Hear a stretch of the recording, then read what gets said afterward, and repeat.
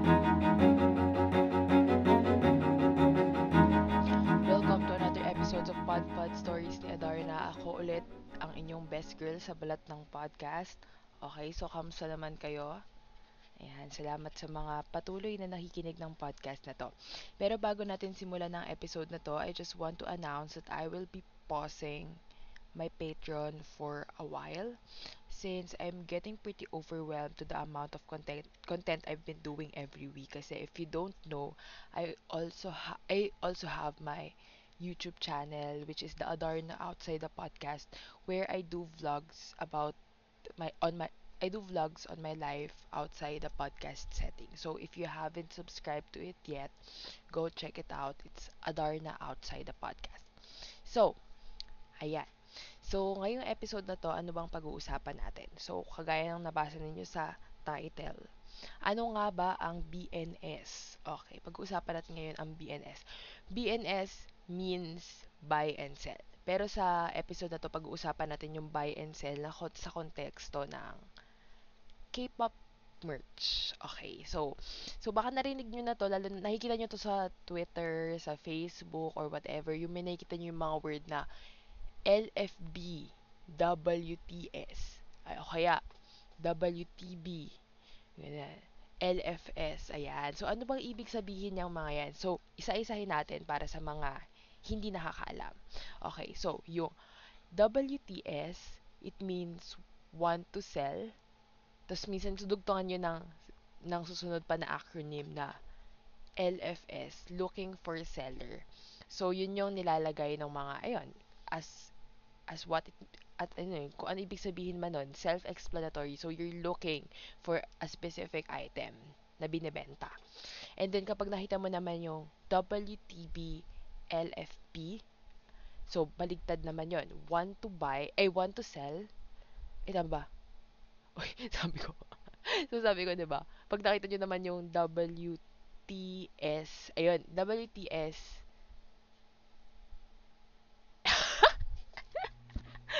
ano sabi ko? Basta yung want to sell, saka yung ano, looking for buyer, LFB, what the WTS, LFB. Okay. Lito na ako sa sarili ko sinasabi. So, yun naman is yung kapag nagbebenta ka. So, naghahanap ka ng buyer. Okay. So, ngayon kasi, recently, like, daming, daming kwento, daming issue na umaaligid-aligid sa BNS. Pero disclaimer lang na in this episode, no specific names and incidents to be mentioned. And if mag-mention man ako ng specific incident, it will be based on my own experience as a seller and also a buyer. Pero again, I will not be mentioning any name of a shop, any name of a buyer or a seller. Wala. Okay. So this will simply just explain what is going on. So ngayon, syempre, na ang daming mga tina, kesyo, may mga laganap na scamming, which is hindi naman, kahit naman hindi sa K-pop BNS, nangyayari ang scamming na yan. Saka yung mga bogus buyers and bogus seller. So first, i-define ulit natin ano ba ang tinatawag nila na bogus seller at bogus buyer. So umpisahan natin dito sa bogus buyer, okay? So kasi kadalasan ito, makikita ninyo yan sa mga posts ng mga BNS accounts na no to bogus buyers. Okay. So, pag sinabi natin na bogus buyers, ito yung mga tao na pag sinabi mong mine, kasi 'di ba yung minsan kapag may binebenta, o mine, akin yan. Yung mga ganyan sa mga online selling yan. Yan yung mga terms na ginagamit na yan. So, may magpapareserve, ayan na, magpapareserve ng isang item o order, pero hindi nila babayaran. Okay, so yun ang tinatawag natin na bogus buyer. And pag naman sinabi natin na bogus seller, kabaligtaran naman. Yung magbebenta raw pero wala naman dadating. Okay, tapos biglang lalaho. Well, it's like pareho silang type of a scam. Kasi parehong may negative impact both sa seller and sa buyer.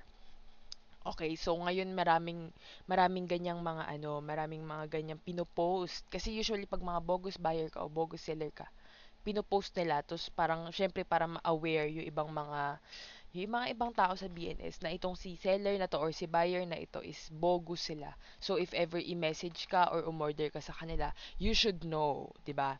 Na meron silang history ng ganyan. At madalas talagang ipinapahiya yan sa social media. Okay, kaya iba biglang nagpa-private na account, biglang nagde-deactivate. Yung mga ganyang yung mga ganyang technique na yan. So, i-share ko lang muna kung paano ba ako nagsimulang pumasok sa BNS. Ako medyo maaga akong napasok dito sa BNS na to. Medyo siguro mga third year or fourth year high school yata. Ang pinaka natatandaan ko na unang binili ko sa BNS, ito pa ay sa Facebook to, is the Who Am I album ng B1A4. Okay. Well, dito naman, hindi na, itong kwento ko ng first time BNS ko ay maganda naman. Hindi naman ako na-scam at, it was a smooth transaction. Nangyari, pero nung ngayon looking back actually, medyo malaki pala yung tiwala ko sa mga tao sa internet nung panahon na to. Kasi yung binilan ko ng album na to, hindi siya shop. As in, nagtanong lang ako sa group ng B1A4 Philippines kung saan ba ako pwedeng makabili ng album. Kasi hindi ko talaga alam yung mga online-online na ganyan. Wala akong idea. Kasi nga dati, yung mga album na binibili ko na K-pop, usually, mga siya, yung sa Astro Plus, may mga PH versions. May mga ganon dati na K-pop album. So, doon ako bumibili, physical store. Pero yung ito kasi, wala siya sa physical store. Tapos talagang ito yung kasagsagan na nagkakaroon na nga ng mga group orders ng mga albums from Korea. And then, merong nag-message sa akin na parang binibenta raw niya yung kanyang B1A4 album na sealed. Sealed siya bago with poster daw. Sabi pa niya, folded nga lang yung poster kasi galing siya ng Yes Asia ba? Yes 24. Something ganyan. Tapos pinatulan ko, as in, wala akong tanong-tanong nun. As in, sabi ko, sige, magkano? Go ako dyan. Tapos dahil nung panahon na yun, hindi pa rin, wala pa naman nung mga Gcash na ganyan, yung mga online payment. Talagang deposit sa bangko, mga mami. So, di ko maalala kung BPI o BDO yun, pero yun yung isa mga first adulting things ko. As in, nalaman ko kung paano mag-deposit sa bangko, ganyan. Tapos, pila-pila, tapos pipicture mo, tapos send mo. Tapos nakarating naman siya. As in, hindi sumagi sa utak ko dati noon, ay baka mas scam ako kasi hindi ko naman to kilala, tapos di naman siya shop. As in, walang sumaging ganun sa utak ko that time, ha. Kaya sabi ko, parang ang lakas ng loob ko dati. Tapos doon na nagsimula na, nakakahanap na ako, nakakausap ko na yung mga local shops, ganyan na order. And then, eventually, ayan, nandito na tayo. Umabot na rin sa point na ako na rin yung nagbebenta. Yung parang, nagkakaroon ako ng pasabay kapag, alam mo yun, sobrang mahal ng shipping fee. Tapos parang nahihinayang ako na isa lang yung binili ko. Parang ganon. Ganon yung mga ginagawa ko. Pero hindi ako shop, ha. And sa Twitter ko na to ginagawa. Noon kasi sa Facebook. Ayan. So, ano bang tayo dyan, medyo magkaiba kasi yung culture ng BNS Facebook sa BNS Twitter. Sa BNS Facebook, kadalasan ginagawa ito sa mga marketplace.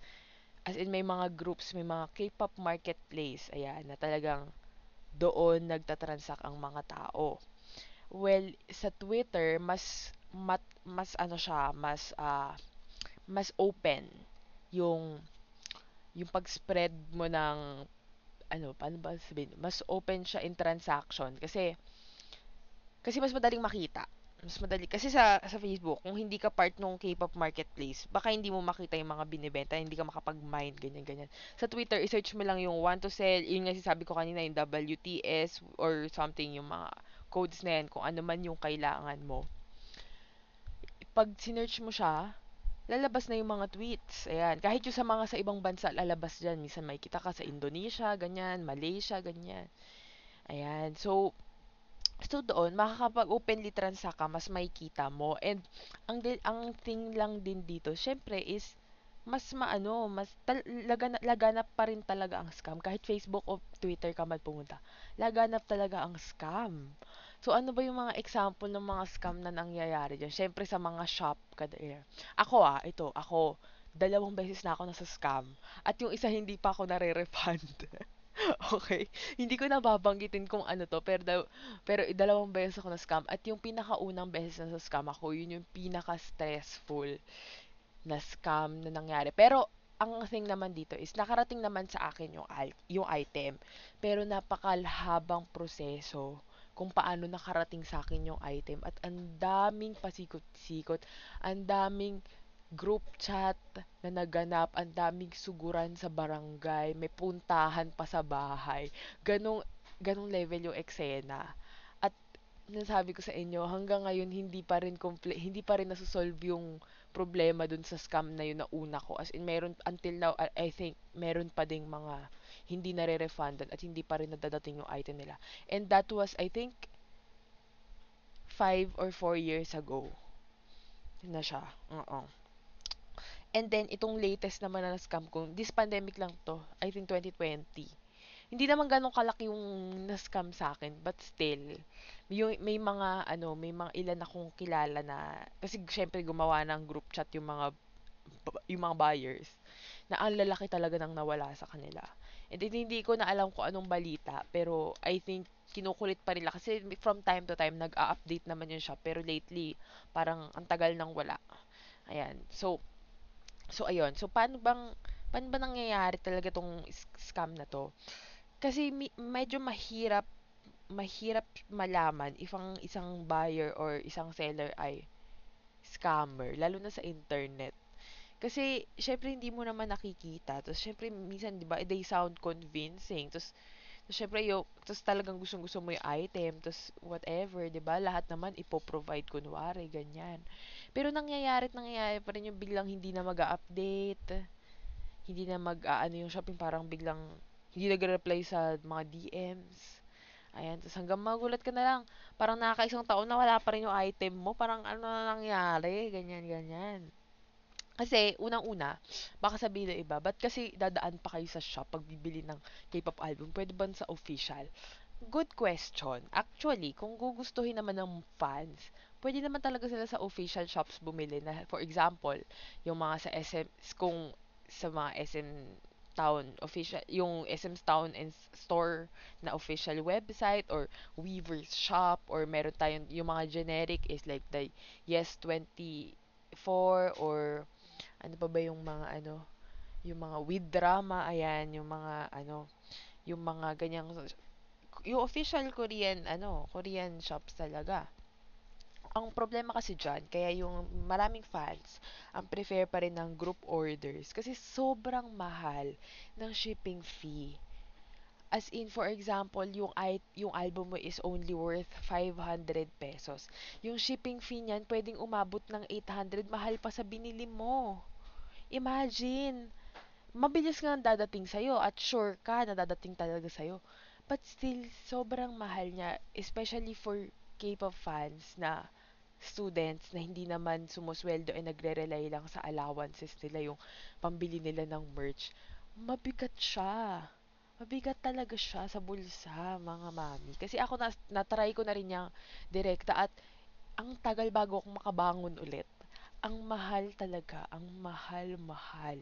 Eh kapag group order, is merong console. Pag sinabi natin console, parang siya yung nagko-consolidate ng lahat ng items na binili mo. So, mas lumiliit yung shipping fee.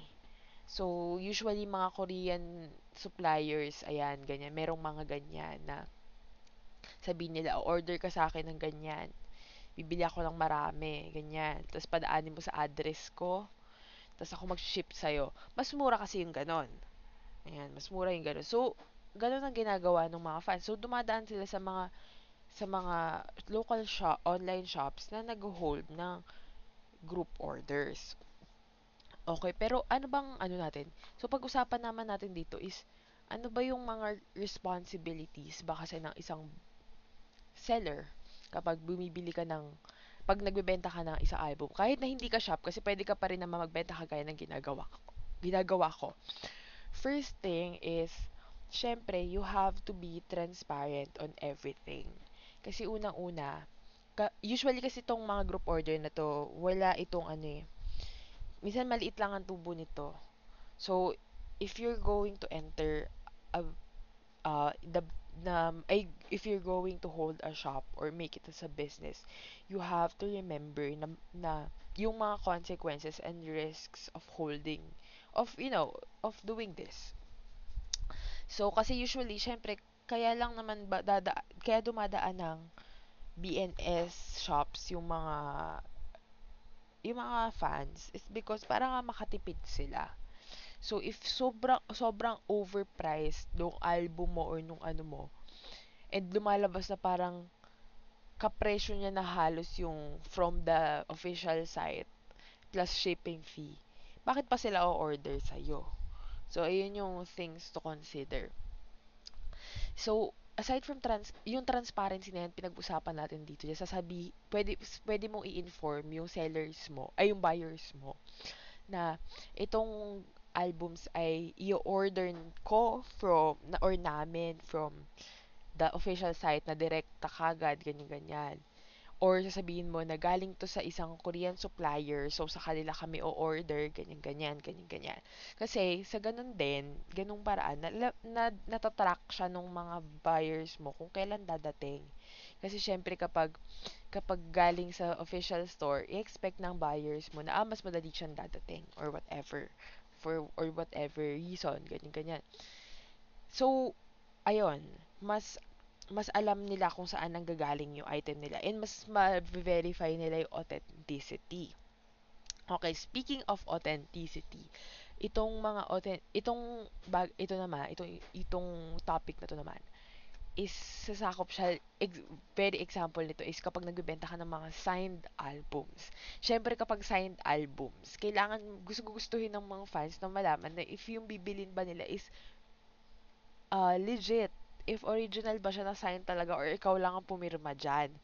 So, wag tayong magagalit, tayong mga sellers, wag tayong magagalit kapag hiningan tayo ng proof of authenticity ng mga fans na interested bumili.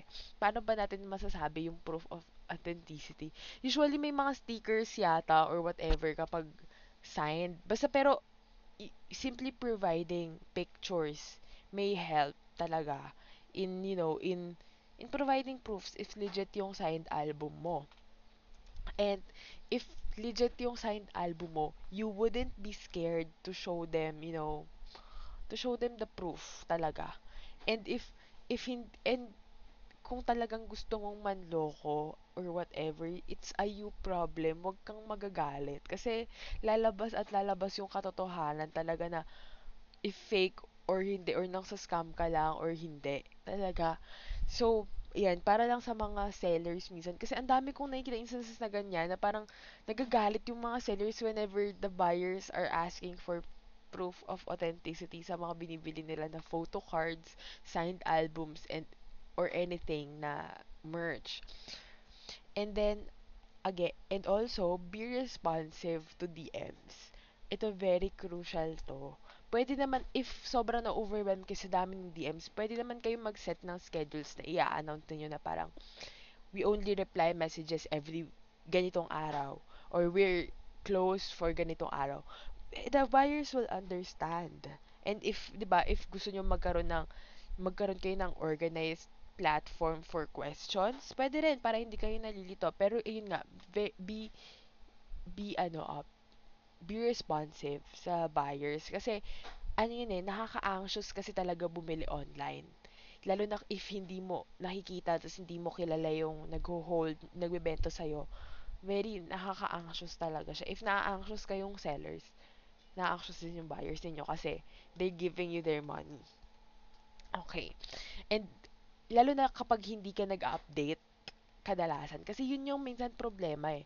Kaya lang naman nagdi-DM yung mga buyers. It's either need nila ng clarification sa mga sinabi mo. Clarification again And if napapansin nila na hindi ka talaga nag-update kadalasan and napaka-konti mong magparamdam sa online world. Kasi so, ang tagal-tagal na ng item nila. So, talagang makaka-receive ka talaga ng sandamakmak na DMs dyan. So, ayun, pwede kayong maging organized in announcing your updates. And then also, ito very important. Nakikita ko to lately, itong mga problema sa mga sellers na to ha. Is yung ang susungit nyo. Ang dami kong nakikita sa Twitter, sa Facebook, na parang nagtanong lang, tapos parang, hala siya, ang sungit, galit agad. So, pag mga ganyan, wala, na to turn off na yung mga buyers sa mga ganyan. So, red flag na yun agad kasi bakit ka aggressive? May tinatago ka ba? So, 'di ba?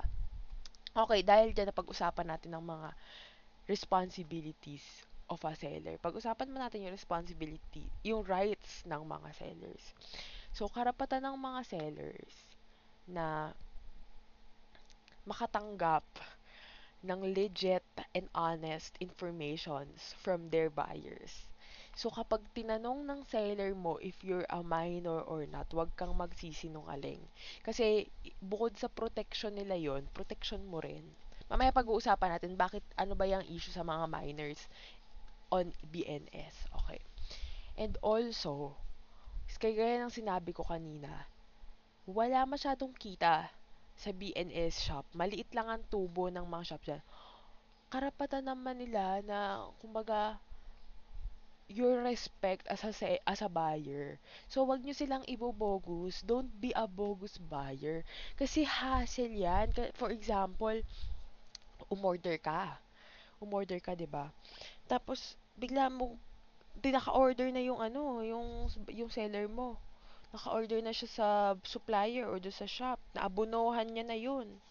Kasi hindi mo siya babayaran sa deadline. Sobrang hassle nun. Saka sobrang kawawa naman yung ano. So, karapatan din ng seller mo to demand accountability from you. Na hindi lang oras yung inaksaya mo sa kanila. But also their efforts. Inaksaya mo rin yung pera nila. Okay? So, isa yan sa mga karapatan ng mga sellers. And also, karapatan din ng mga sellers ano ba? Ano pa ba? Nasabi ko na yata. Ayan. Well, I guess yun lang naman. Okay. Karapatan nila na mag-set ng deadlines when it comes to payments. Okay. So, hindi ka pwedeng mag-demand sa isang shop or sa isang seller na bakit ang bilis-bilis naman ng deadline mo, pwede bang extend na yan? Well, depende sa usapan ninyo, pero as much as possible, it's their right to actually set a deadline payment. Yung iba ngang shop, grabe, ang haba ng mga payment deadlines nila. It's enough for you to to arrange yung ano mo, to settle your accounts, your accountability. So, again, ito para naman to sa mga buyers na wag kayong bibili ng hindi nyo pala mababayaran. Okay, so alam ko gustong gusto niyo yung album na yan, pero if you can't afford it, wag na kasi hindi lang kayo yung nahihirapan, but again, the buyers, the seller din. Okay. So, napag-usapan natin yung the rights and responsibilities of a seller. Ngayon, dito na naman tayo sa buyer. Ano ba yung mga responsibilities ng mga buyers? Responsibilities ng mga buyers to comply sa kung anong sinet na instructions and policies ng shop or ng seller. If sinabi na payo, usually payo means pay as you order. Kadalasan nangyayari itong payo is kapag tawag dito, kaya o-order pa lang yung buyer, ay yung seller, pagka meron. Kumbaga, wala siyang hindi siya mag-aabono. Ganun yung usually. Or talagang, at saka nangyayari itong payo, protection din to ng mga sellers na para hindi mo sila i-bogus. Okay? Iwas bogus buying kasi itong payo. Pero may pag-usapan natin yung risks ng payo. Okay. And then, ano pa ba, yung mga responsibilities ng buyers aside from complying is responsibilities ninyo na tawag dito na magbayad on time and wag takasan talaga. Well, it's medyo related din siya dun sa compliance, no? Pero maging responsable tayo. Kung sinabi natin, kung minine natin, sinabi natin na bibili natin, make sure na bibilin talaga natin. Kasi lalo na if bidding yung process or isa lang yung stocks, tas agawan lang talaga siya, isipin mo yung dami nung ibang may gusto talagang bumili, na babayaran talaga nila. Tapos, sa'yo napunta, tapos hindi mo naman pala bibilin. So, sayang naman. Aside from sayang, parang, yun nga, inaaksaya mo yung oras ng ibang tao. Okay? And wag tayong sobrang mag-demand. Ako, so personally, hindi ako naniniwala dun sa a customer is always right. Sobrang hindi, as someone who actually, like, well, I'm not in the hospitality industry. Well, kinda. I studied to be part of the hospitality. Pero, ayun nga, hindi talaga sa lahat ng oras may tama yung mga buyer. Kasi minsan sinasamantala yan eh. Parang, hindi lang sellers ang scammer sa totoo lang. Pati may mga buyers talaga na scammers, ayan. And also, don't be rude to your shops, to your sellers. Yung parang, sobrang grabe na, alam mo yung, meron ako mga nakikita na, pag-fill upin lang ng form, parang ang sama-sama na ng loob nila. Parang hindi ko alam yung, hindi ko alam yung pinapagawa mo or whatever. So, ayan, ayun nga, karugtong pala niyan is yung being honest with your with the information that you provide. Kasi nga, di ba minsan tinatanong yung pangalan, ganyan. Please be honest with the personal information that you provide. Okay. Pati yung mga contact details, addresses, ganyan. Kasi kaya lang na mahingi-hingi yan para makarating sa inyo yung item. And yun nga, protection siya ng sellers. So, kung wala ka namang tinatago, bakit ka magbibigay ng fake information sa iyong mga sa mga shops, sa mga sellers mo.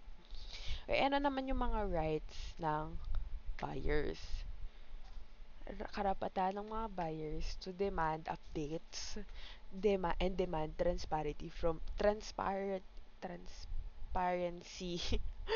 their sellers. Kasi syempre, nagbabayad tayo eh. Pera natin yun. Tapos binibigay mo siya sa ibang tao. So, wag kang mahihiyang manghingi ng updates, lalo na kung sobrang tagal. Wag kang mahihiyang mag-DM. It's your right to ask for transparency. Okay? And kapag napapansin mo na medyo sketchy ang mga usapan ninyo, walang consistency, girl, you know what to do. Okay? Ano nga ba dapat mong gawin kapag ganon? Kadalasan ng ginagawa dyan is maghanap ka rin ng alam mo na customer ng nung ano na yon, nung shop na yon. Kasi may kita mo naman yan sa mga umorder. Minsan masasearch mo yan. O kaya sa mga feedbacks, ayan. Hanapin mo yung mga users, tanong mo sa kanila. And then, ayun, mapapagtagpi-tagpi nyo ang mga pangyayari. Although, it will be a long process, pero yun yung, kumbaga, that's the least you can do talaga, is to find help. Ito, wag mo nyung sasarilihin yung mga, mga issues ninyo sa BNS. You can find other people rin na na pwedeng makatulong sa inyo, especially yung mga nakikita ninyo na nakaka-interact nila on social media. So pwede kayong humingi ng tulong sa kanila. And also yun nga sa mga fellow buyers nyo din. And also ano pa ba yung mga rights natin? Ayan, the right to demand for authenticity, kagaya ng binanggit ko kanina. Karapatan ninyo na malaman na original yung binibili ninyo, that it's worth your money. Okay, so wag kayong mahihiya mag-ask for pictures. Kahit nga yung simpleng packing videos, ganyan-ganyan, pwede nyong hingin yon. You can ask for that. Okay, kasi binili nyo yun eh, pera nyo yun eh. So, Ayan, so natalakay natin yung rights and responsibilities of a buyer and a seller. Ngayon, kanina pag-usapan natin, ba't nga ba tinatanong nung iba yung kung minor ka ba or hindi? At merong mga shops na hindi talaga nakikipag-transact sa minors. So, maraming pagkakataon na kasi sa BNS na nasasangkot yung parents. Parang, for example, o order itong si minor ng album na Sanda Makmak, tapos hindi niya mababayaran. Tapos kapag sinisingil na siya, biglang nanay na yung kausap, to sa awayan, kesyo sinascam yung anak niya, ganyan-ganyan, ng mga ganyang bagay, ganyan-ganyan, na hindi namin to babayaran, ganyan-ganyan. And stressful siya sa side ng seller na naghahanap buhay lang naman. Okay, so talagang very ano yan, very crucial kasi nga syempre pag minor, 'di ba? Wala ka pang sarili mong decisions. Okay? So talagang marami na ako nakita na shop so talagang binaban nila yung mga minors na customer. And ano naman yung at meron bang minors na na seller? Meron. At maraming buyers ang bina-blacklist sa kanilang list sa kanilang ang mga shops na organized ng isang uh, minor. Kasi ang nangyayari naman dito is yun na, uso yung scamming. Tapos minsan nagiging disorganized. Tapos parang nagsisinungaling kasi yung iba. Parang hindi po 18 na po ako pero nagulat ko 16 lang pala. Tapos ang daming ang daming ek, ganyan, ganyan. Pero for me naman, dito sa side ng mga minors na sellers, kahit na na adult pa yung may hawak ng shop, kung mangsa-scam siya, mangsa-scam talaga siya. Like, wala yan sa kung ano mang edad niya. Pero kasi, ang mahirap nga lang kasi, pag minor yung may hawak ng shop, is, hindi pa siya pwedeng makulong. Hindi mo pa siya mapapakulong. So, ayun, isa yun sa mga ano rin. Kaya iniiwasan siya. And also, ano rin yan, sa mga minors, wag na kayong mag-hold ng shop. Like, kung ako sa inyo, hindi siya fun. Well, I mean, stressful siya, marami siyang responsibilities. Eh, kung nag-aaral ka pa, it's hard. So, di ba, wag mo i-compromise yung quality ng shop mo. Ganyan. And, anong tawag dito, ano bang mga tips na pwede kong ibigay as a BNS Lola? Well, I can't say myself as a BNS Lola. Kasi, hanggang ngayon, nagdi-discover pa rin naman na, like, I'm still continuously learning. Pero, I mean, ang tagal ko na talaga sa BNS. Like, I've experienced buying and selling, and being a buyer lang. Ganyan. Kasi nga, sabi ko nga noon, di ba, kung napapakinggan yung mga earlier episodes ko, sobrang tagal ko ng fan. So, ayan, napagdaanan natin yan lahat. So, I guess, ang tip ko lang dyan, if you're a buyer, hindi ko na masabi na maghanap ng shop na matagal na marami ng reviews or whatever, na big shop na stable. Hindi ko siya masuggest na tip, ma-recommend na tip pala. Kasi, yung nan-scam sa akin is very a veteran shop na.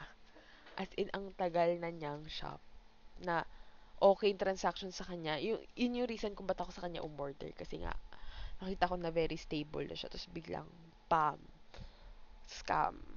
Biglang ganon. So, hindi ko masabi. Pero I guess, ang napansin ko, lately kasi meron akong mga shop na talagang doon ako umorder palagi ng albums.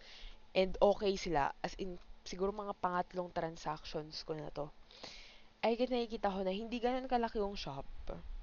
And very responsive sila sa mga kanilang buyers and sa updates. And also yung mga ngayon kasi medyo madali, alam mo madali na nga ngayon eh kasi meron ng Shopee checkout na tinatawag. So if gusto mo kung hindi ka talaga nang sa scam or whatever, pwede kang mag-COD doon. Pero although hindi siya, well, medyo mahirap siya in some ways kaya medyo hindi pa rin siya ginagawa ng ilang shops. Pero when it comes to shipping, at least 'di ba, less hassle na yun sa seller din kasi yung pagmo-monitor nung kung nasa na yung item is makikita na ng fans dun sa app. So talagang if if di ka natatakot na, if di ka talaga seller, di ka talaga scammer, ba't ka matatakot na ma-monitor ng fans mo, ng fans, ng buyers mo yung, yung item nila, 'di ba? So again, transaction is a key. So ako suggest ko talaga na mas i-prefer nyo yung mga shops na hindi pa ganun karami yung customer. Kasi at least hindi pa sila nasi-stress, konti pa makaharap ka pa nila. Okay. And hindi ko alam, kasi ano rin dito, may sinasabi na, tignan nyo yung mga DTI registered. Kasi maraming shops na nakalagay sa bio nila DTI registered, pero fake yon. So, pwede nyong i-validate din. I-search nyo sa site ng DTI kung talaga bang registered itong shop na to. Para lang sa safety rin ninyo as a buyer. And also, ayun, wag tawag dito, wag tayong o-order ng hindi naman natin kayang bayaran.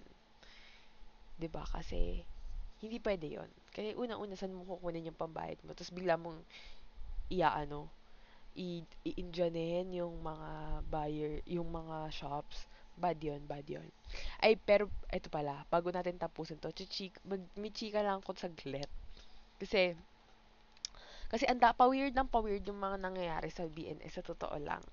Ang daming out of this world na mga pangyayari. Alam mo yung mga, pati yung mga yung mga cloud chasers na kunwari ninakaw daw ng Gogo Express yung mga parcel or something, tapos gawa-gawa lang pala. And I'm not judging if, like, hindi ko judge if totoo ba or hindi yung pinopost na mga ganun. Pero, I guess, kagaya nga ng sigaw ng taong bayan. If talagang totoo, and if you really want justice on your item, always drop an unboxing video. Always, ito, tip to, kaugnayan na ng tip ko. Pag dumating ang item sa inyo, always do an unboxing video from the very beginning. Kasi, kapag nakita mo, pag damage din yung item mo, karapatan mo rin yun as a buyer to demand na bakit ganon. And also, and so sa side naman ng sellers, do an unpacking video din. Para, 'di ba? Para again, transparency. Transparency is the key, guys. Huwag tayong matakot kung talagang hindi tayo nanloloko. Okay, so pa-weird ng nga kagaya pa-weird yung mga incidents sa BNS sa tipong yung mga bogus buyer na din yung nag-expose, quote-unquote, nag-expose ng mga nila, sellers nila or whatever na parang basta, as in, mapapawat ka na parang, ha? Totoo ba? Ganyan. Tapos may kita mo magpa-private yung account, ganyan. Tapos pagpipiestahan kayo sa Twitter, sa Facebook din, ganyan. Nakakaloka yung mga groups, sa mga groups. Lagi na lang, everyday ata nagbubukas ako, may mga chismis about sa mga ganitong buyer, seller, ganyan-ganyan. So again, wag tayong magulo. 'Di ba? Wag tayong cloud chasers, wag tayong sinungaling sa BNS talaga. Well, kahit saan naman, wag tayong sinungaling at wag tayong magnanakaw. Ang sa scam ay isang pagnanakaw. At kung mataas ang standards natin sa kumbaga sa mga shops or buyers na nang sa scam, dapat mataas rin ang standards natin sa humahawak ng ating taxes. Ayan.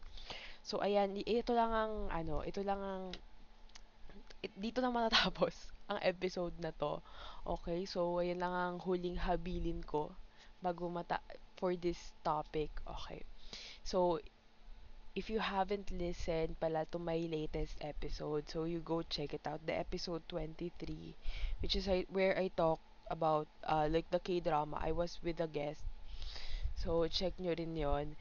And yeah, thank you for listening to this episode na umabot ka sa oras na to ng pakikinig.